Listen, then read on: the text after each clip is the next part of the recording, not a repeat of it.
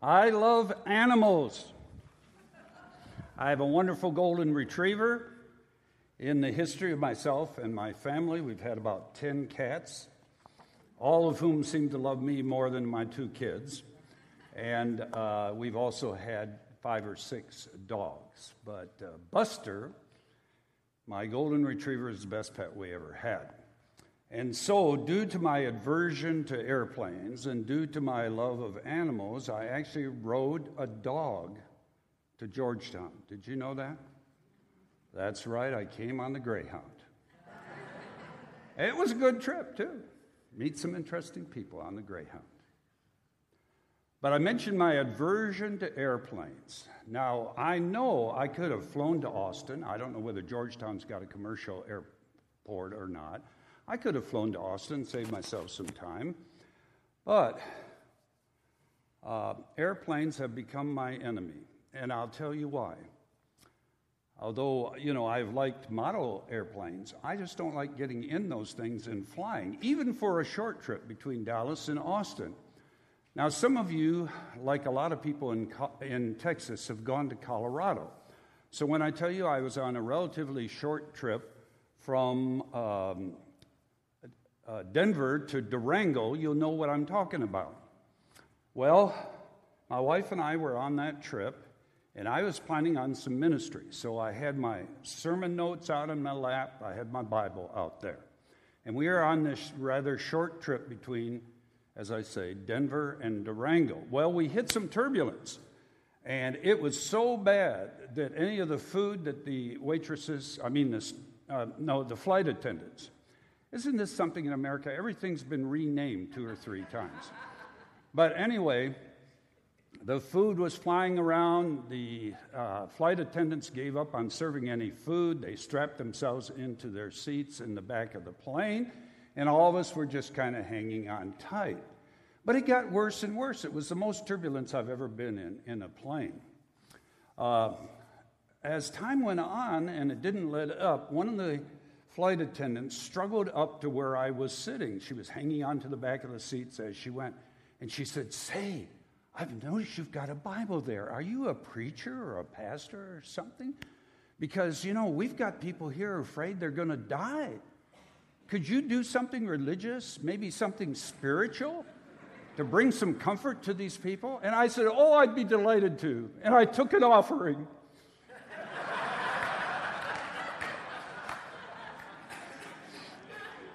Now, that didn't really happen, but I kind of wish it had.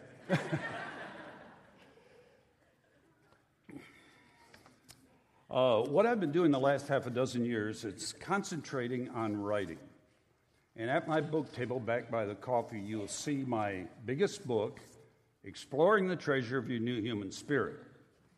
And in the introduction to that, in the preface, I say these words. And I think they are just so important that I'm going to read some of this to you. When President Lincoln wrote to Congress in December of 1862, shortly after he had issued the Emancipation Proclamation, he wrote, now remember, the Civil War is going on at this moment. Lincoln said, "We shall nobly save or meanly lose this last best hope on the earth."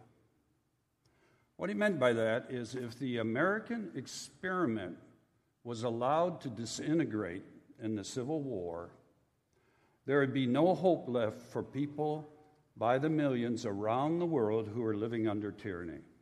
The last best hope, he said. I've been captivated by this phrase, the last best hope. And I have a growing conviction that the message of who we are in Christ, His cross, His indwelling, is indeed the last best hope for Christians in the West. I'm talking about North America and Europe.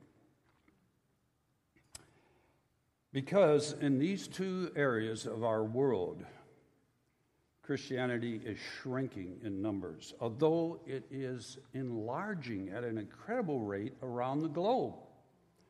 And we can point to a lot of reasons for this loss of impact. But I think among the multiple reasons is that many pastors and church leaders have taught almost nothing of any real significance to the cross of Christ beyond the message of redemption.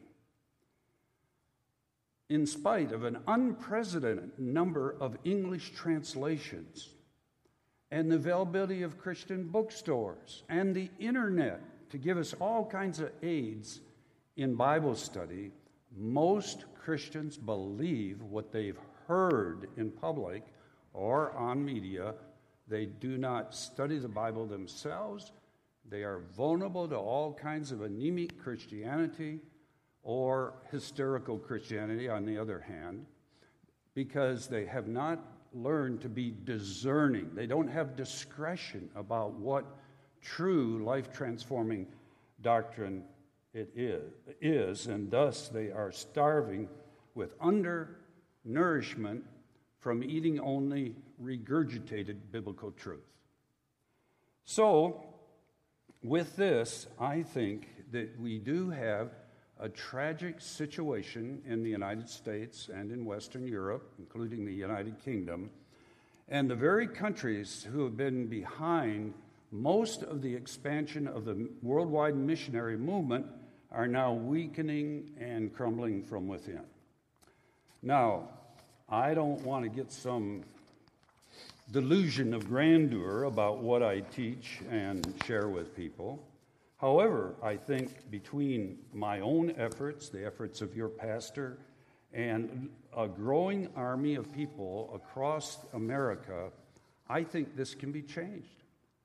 I think the message of Christ dying for us and us dying with him, being raised to new life and him living within us, can indeed change things. What if evangelicals, just in the United States, embraced a relationship with Christ that would increase their zeal for knowing God in his word, not just secondhand? What if they could find a strength beyond themselves that comes from God's life within their spirit? And thus the book that I just showed you the cover to, Exploring the Treasure of Your New Human Spirit.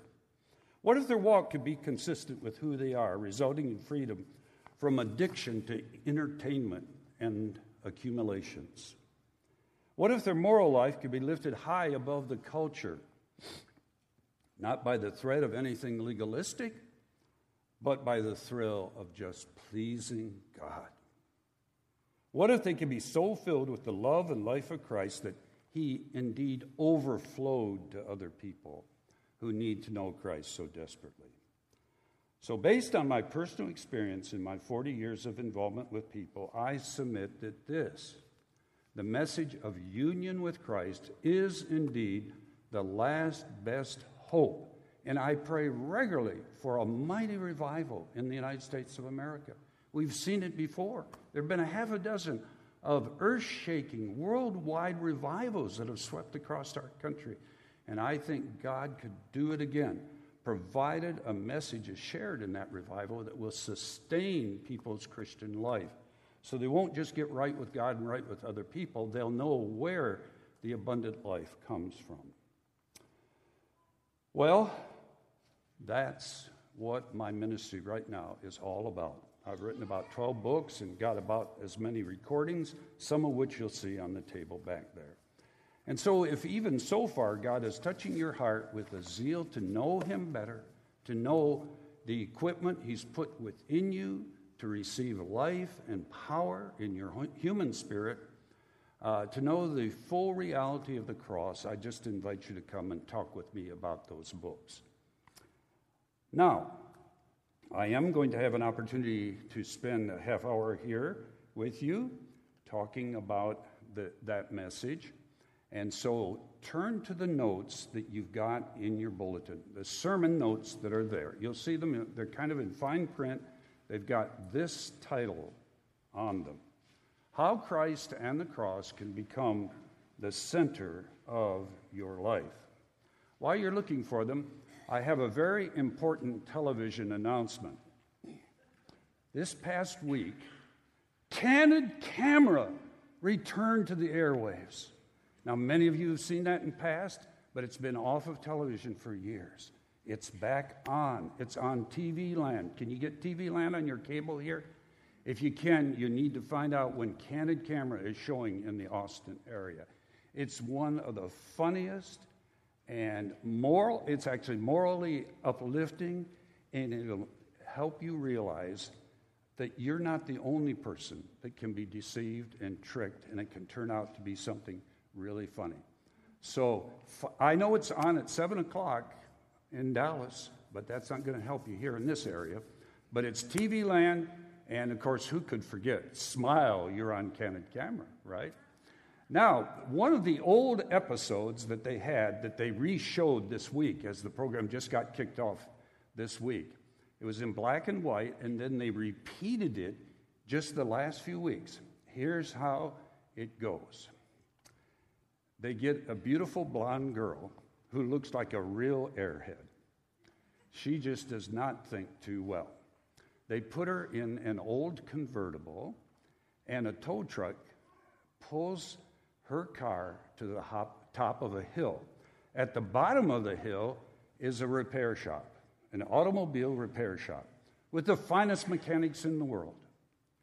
Well, the tow truck lets her go, and she coasts downhill. And then, as the land kind of straightens out a little bit, there's the repair shop, and she negotiates this convertible into the repair shop. Now, originally, this was done when, gas station attendants would come out and ask you about checking your oil and tires and filling it up with gas.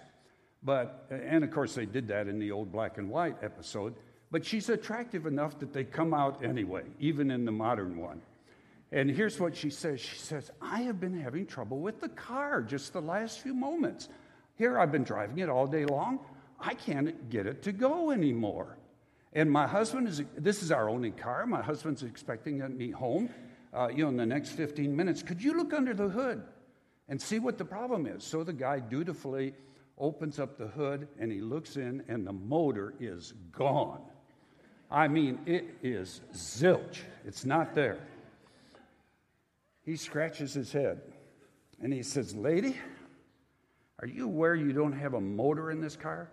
She said, oh, well, isn't it in the trunk? Check the trunk. This model does not have an engine in the trunk. Well, would you just look in there anyway? She said, the thing was going real well until a few minutes ago, and they look in the trunk. It's not in the trunk. She said, well, now, like I say, I'm going to be in big trouble with my husband if I don't get home soon. Couldn't you just give me a jump start? Lady, there's no motor in this car. Well, how about just a little bit of gas, enough to get me home? I live within a half hour of this place. You are not going anywhere with that car. It doesn't have a motor. Now, we all know, whether we know much about automobiles, that the engine is the center of an automobile. It's the center of anything that runs, other than, if you're running for your health. You've got to have a motor. Now, I'd like to tell you how I discovered, not that I had no motor, but that my motor wasn't working very well. As has been mentioned already, I ended up in Dallas Theological Seminary in 1968, moving down to Texas just to go to seminary. That's the reason I came. I never knew that 45 years later I would still be here. But anyway, I went to Dallas Seminary, the best seminary in the world of the independent seminaries. And so I never thought they would accept me. I applied almost 2 years ahead of time, just thinking that if they turned me down, I have time to look elsewhere. But amazingly enough, they needed a warm body in a seat, so they accepted me. And I came to Dallas Seminary. And most things I undertake, I really put my whole heart and soul into them. I was studying Hebrew before I ever got into elementary Hebrew, and they all thought I was a nut for doing that. But once I got into Hebrew and found out how hard it was, I was glad I did. I'd already had a couple years of Greek. I love theology. I love the Word of God. And so I went to work there at Dallas Seminary. Soon after graduating from the master's program with a degree in New Testament Greek and literature, they asked me to be on staff. I started teaching Greek and was in the doctoral program as well. And I managed through teaching to squeeze a 5-year doctoral program into 11 years. Isn't that amazing? The reason why I did it, I'd seen too many guys lose their wives and families over getting through school as fast as they could. Well, once I got that doctorate, which was in systematic theology, the Lord decided to really give me His kind of education. And so I went through a period of disillusionment, a period of discouragement. I was angry at people, going all the way from my youngest daughter to the president of the seminary. And when you don't handle anger, it turns into depression. I became depressed, and for months I wasn't sleeping well at night. Hardly had the energy to get up in the morning and go teach my classes. I didn't know it at the time, but what God was doing is bringing me to the end of my own resources, showing me that I'd been running on watered-down gas because I had been relying upon the strength of my soul. I'd been relying upon my mind, my will, and I certainly couldn't rely upon my emotions, but I was overly emotionally dependent upon my wife. And so God was taking lovingly the crutches out from under me. And one morning early in the morning, I woke up about 3 o'clock and I said, Lord, what's wrong? And I felt led to go out in the living room where I wouldn't disturb my wife and I could talk out loud to the Lord. And I said, I don't think, God, that you have failed me, but there's static on the line somewhere, and if you'll show me, don't have a clue, but if you'll show me what my problems are, I guarantee you I will handle them. And briefly stated, and you can read more about this in the book that I just showed you and some other books as well. In fact, I've got a book of like 35 testimonies out there, including my own. What God showed me is that I was self-reliant, that I was self-willed, and I was self-centered. Soon, I was broken. I was, like I say, out of gas. I couldn't run anymore. Now, I had the motor in my spirit of being a new creation in Christ, but I wasn't running on fuel from the divine inventor of that motor. And so, soon after that period of breaking and being convicted of what my flesh was really like, God led me to some literature that helped me. And the big thing I learned is that my own selfishness was at the center of my life. That's what I had. That's what I was trying to run. I was trying to run on a rubber band rather than the motor God had already put within me. And God showed me some things that I'd now like to show you on the overhead with some brief comments, and you can follow in the notes there. I hope that maybe my story, although most of you are not seminary professors, I hope my story connected with you in some ways. Now, what we center on in our life determines a great deal. Now, I want to show you what God has already done to make Christ the center of your life. And basically stated, here it is. God took you out of being in Adam to put you into Christ. The shortest, little, and most important word in the Bible is the word in, I-N. In Greek, 2 letters as well, E-N.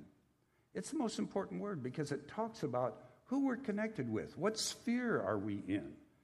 And when you were born, even though you look like an innocent little baby, you were a depraved sinner by birth in Adam.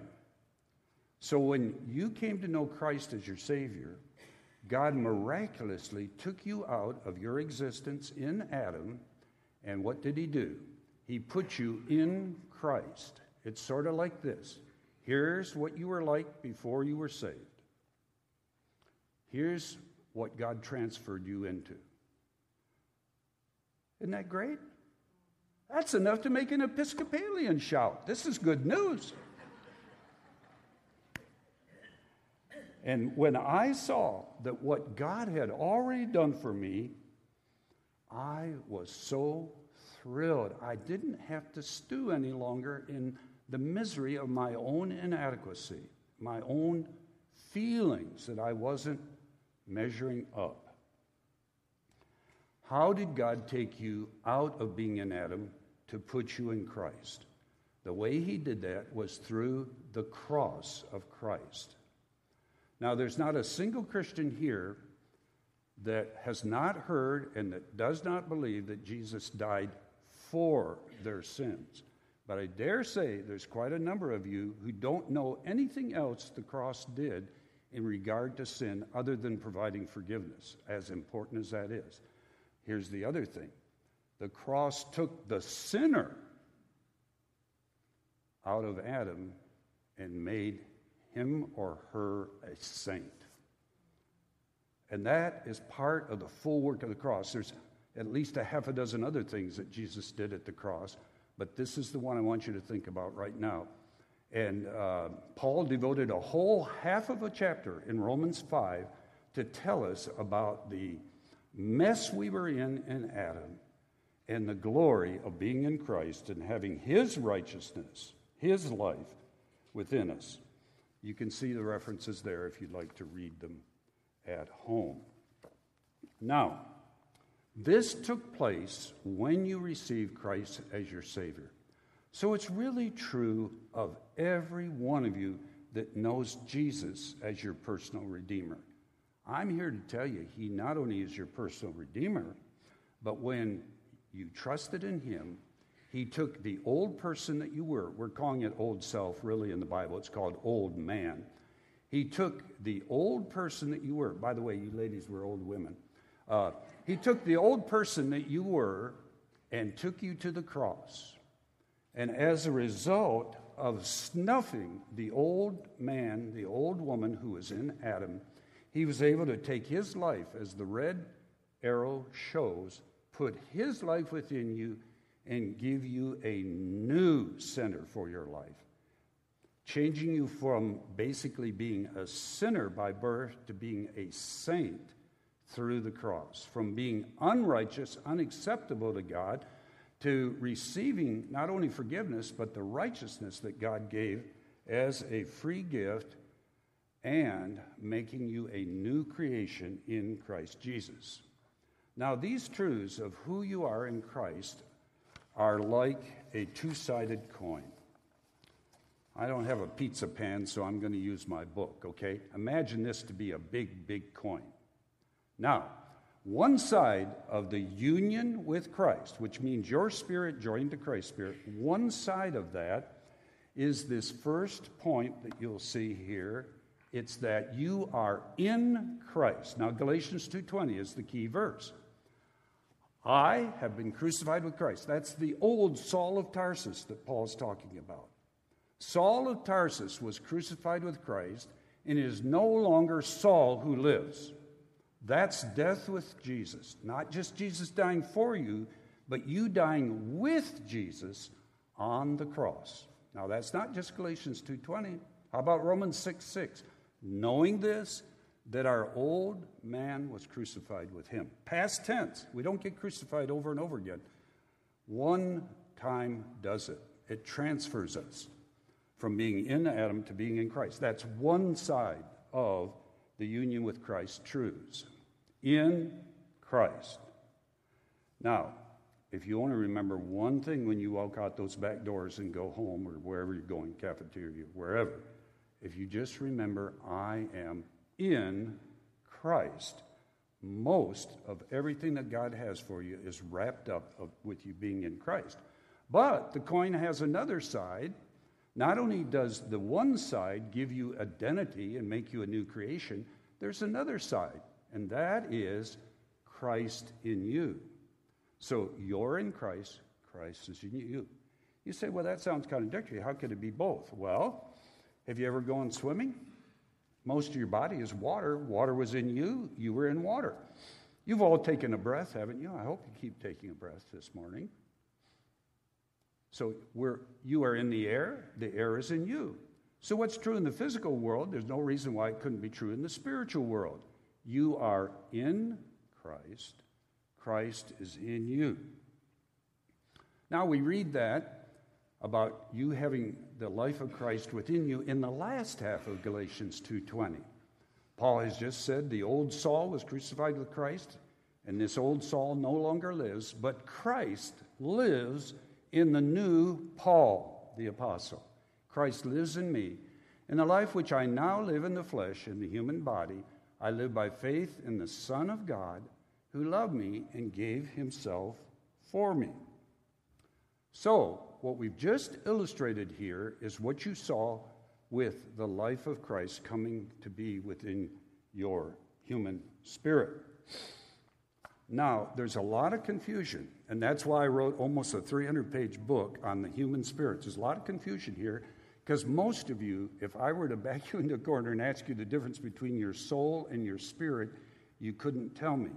And I'll tell you why you couldn't tell me.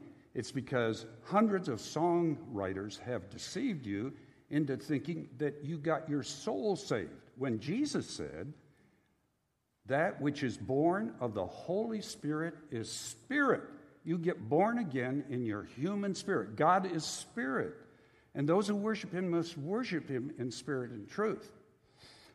But if you, like me, remember the anti-establishment days and the rise of the Jesus people, remember Larry Norman?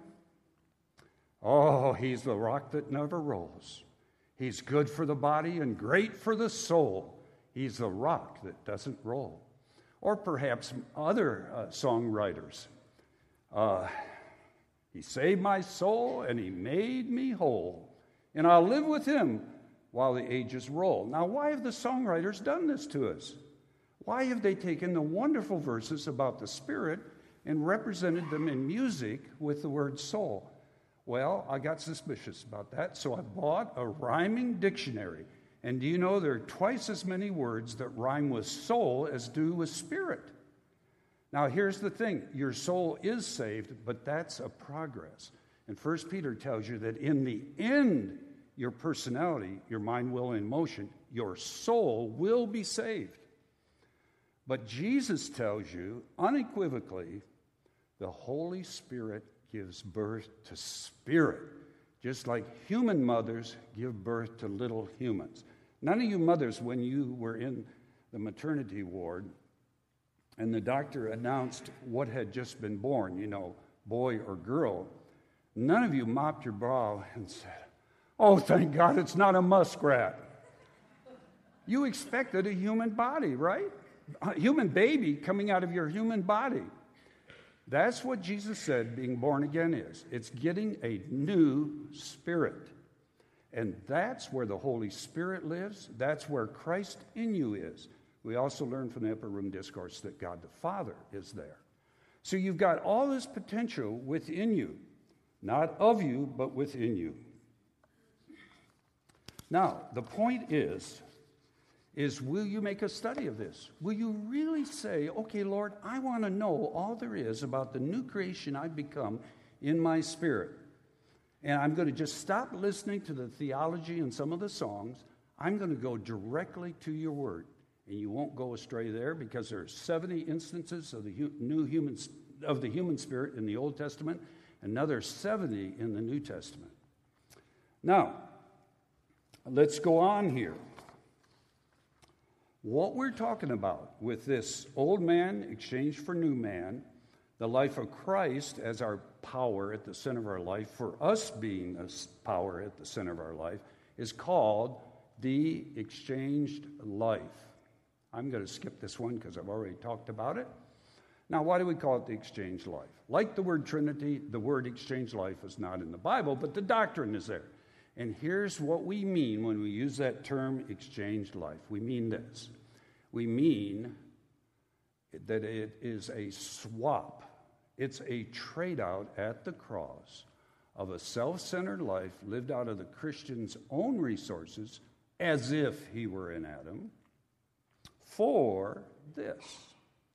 For a Christ-centered life lived out of Christ's resources because he is in Christ.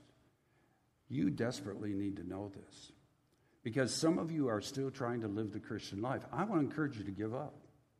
Because the standard is so high, no one's ever lived the Christian life except one man, and that's Jesus Christ. and he wants to live it within you. He wants to live it through you, and he can do that. It's going to take your cooperation, but he can do it. And so that's what I want to talk about. How can you let Jesus do this? Now, I'm going to read part of a wonderful song from the days of the Reformation. And boy, we have some good ones coming from there. And I want you to listen to these two verses because they're going to tell you that the Christian life is filled with strength. Did we in our own strength confide, our striving would be losing. Were not the right man on our side, the man of God's own choosing. Do you ask who that may be? Christ Jesus. It is he. Lord Sabaoth is his name. From age to age the same, and he must win the battle. And though this world with devils filled should threaten to undo us, we will not fear, for God has willed his truth to triumph through us. The prince of darkness grim. Oh, don't you like that description of Satan? The prince of darkness grim, we tremble not for him. His rage we can endure, for lo, his doom is sure. One little word shall fell him. Okay, now I want to make an offer to anybody in here under 25 years of age. If you'll come back to the book table and tell me what that song is called and who wrote it, I will give you one of my books free. I just want to see, is there anyone under 25 that even recognizes that song? Most of you don't qualify, by the way, I'm sorry to say. You flunked the physical, you're too old. But you younger people, if you know that song and the author, now I can't give you one of my $20 books, but anything under that, I'll be glad to give it to you. Now, what the author was upset about was the work of Satan. And certainly he is opposed to us, and we certainly do know the reality of the demon world and have seen it in our counseling center. But do you know Satan's not your biggest problem? Well, he may be your biggest problem, but he's not your everyday problem. Your everyday problem is a monkey that's on your back, and it's called the flesh. That's what hinders this wonderful life of Christ from flowing through us. It's the flesh. Now, I want to encourage you when this service is over to go to the adult class. I have no idea what it's called here, but you know the one I mean. And Rick McIver, an associate of mine, is teaching there much more about the flesh, and you need to hear Rick's teaching because he's got the time to say so much more than I. Now, look what I put here in your notes. In this sense, the flesh could be described as our own ways, apart from God, of trying to make life work for ourselves. See, you can be in ministry and be living according to the flesh. It's not just the gamblers, the swindlers, and the prostitutes who can live according to the flesh, although they certainly qualify. But anything done relying upon our own resources, out of our mind, will, and emotion, or our bodily resources, and not out of our spirit by the power of Jesus living his life within us, could be accurately described as an attitude of flesh. We're not talking about the meat between your skin and bones. That's what Paul said, the life I now live in the flesh. He simply meant human body. Or the word became flesh. That's not the kind of flesh we're talking about. The word flesh can be used 5 different ways in Scripture.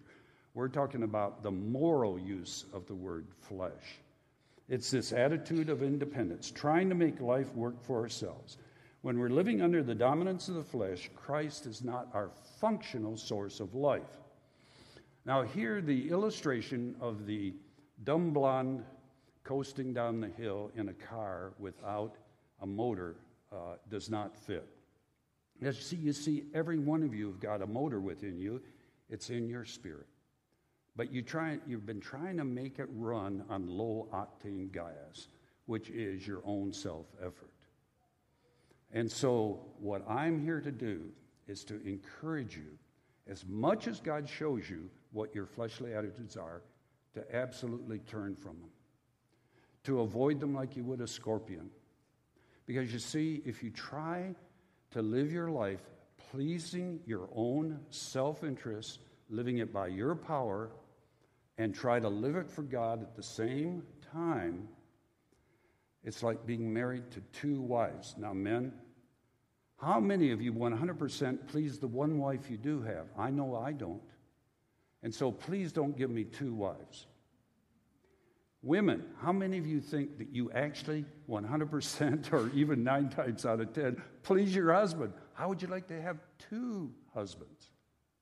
But living the Christian life according to the flesh and trying to live it according to the life of Christ within you is like trying to please two spouses at one time. There's all kinds of conflict there, like Paul says in Galatians 5:16. The flesh sets its desire against the Spirit, and the Spirit against the flesh. Now look at the indented paragraph. Maybe nothing I've said so far is real new to you, but you need to know what this paragraph says, because this probably is new to you. In our humanness, we tend to be proud. We want our way, and we want to protect ourselves. We build barriers to do this. Brokenness can be described as God breaking through these barriers and showing us our insufficiency to live life apart from Him. God will do this work fully in our lives when we're willing to surrender or give ourselves over to Him. Surrender is our okay to God, since God doesn't strong-arm us, to use whatever He needs in our lives to set us free from the dominance of the flesh. We give up our rights in order to benefit from God, what God allows to happen to us, in order so that He can set us free and live His life through us. Tony Evans says, brokenness is God stripping away everything that keeps the beauty of Jesus seen in and through us. Now, you folks are in the new covenant, and I know something about you that maybe you don't know. I know that in your true new covenant heart, you do want the beauty of Jesus to be seen in you. I'm convinced that you do. And so please let God do His work in stripping from your life and attitudes anything that keeps the beauty of Jesus from shining through you. Now, Pastor Roberts can preach what I'm saying, and I'm sure he has. And you can bring in the so-called experts like me, the hired guns, to make it even stronger and more explicit. But it's going to do you absolutely no good until you decide, God, I am sick of living by just my good intentions to do the best according to what people have told me about how the Christian life is going to function. I want you to strip away all the fleshly attitudes that keeps Christ from living His life through us, through me. Now, if we will do this, if we will truly let God work on the sand and the gears of the Christian life, as we turn from our flesh and fully trust Christ as our life, we will learn that those who walk by the Spirit will not fulfill the desires of the flesh. We will learn that the mind set on the flesh, this is the Romans 8:6, the mind set on the flesh is death. It has the stench of death to it, but the mind set on the Spirit is life and peace. And if we see this, any moment that we're truly trusting that Christ is our life and that our flesh is a bummer, then Jesus and His cross are the center of our life. Now, remember how I started? I said, I love animals. I love pets. So I closed with one illustration from the animal world. Now, I said I've had about 10 cats, and I tell you, I've loved those cats. But if you really scrutinize the attitudes of a cat, they're like a lot of immature Christians. And here's the way a cat thinks. I know this because I've been able to mentally communicate with felines. I am the God of this house. And you humans are here to serve me. I'm expecting food. I'm expecting shelter. I'm expecting clean litter. And I'm expected I'm expecting the freedom to spend all day licking my fur and sleeping. And you better not run counter to me, because after all, I'm in charge. I'm the God of this house. That's the way cats think. Now, there are many sweet cats, and I've had them, so please, if you're a cat lover, I don't want to get emails from you, okay? I love cats. But this is what they're basically all about. Now, in contrast, think of dogs. I've had about a half a dozen dogs. Here's a dog. Here's what he's thinking. I love you, Almighty God. Oh, I'm so glad I'm here. What a wonderful life that you would even deign to let me come in your house. Could we go for a walk together? Oh, I just love you, Almighty God of the house. See? Now, that's a dog's attitude. That's why they run to greet you. That's why they wag their tail when you feed them and pet them. You are God to that dog. So, what kind of Christian do you want to be? Do you want to be a cat Christian? Basically calling the shots, looking at yourself as the center of your existence? Or do you want to be a dog Christian, worshiping God Almighty and appreciating the Lord Jesus Christ, who indeed lives within you? If you remember this illustration, I think it would get to the basic bottom line of what I'm saying. So, do show up for that class that Rick McIver is teaching next hour. He's going to get a chance to explain this so much better. And if you mean business with the Lord, I just know that's going to be worth you hanging around for. And also, I want to encourage you again to look at the books and recordings. James, the head of your board here, is going to be there with me. And we'd just love to show you those books. We would. But most of all, what's going on in your mind and attitudes right now? Lord, I do pray that people will see the bankruptcy of their flesh and the blessedness of what you've done at the cross for them. Oh, how I pray that this will be more than another Sunday sermon, that it'll be more than just putting in our time on Sunday morning, but it might truly be transformational. Lord, I pray that folks will indeed remember some of what I've said and go to that class and stop by and get some books and recordings. Lord, you know I'm not after their money. I just want to be able to extend this message further. And so I'm trusting that you will do that, and thank you for this wonderful church and for the beacon that they are in this whole area. In Jesus' name, amen.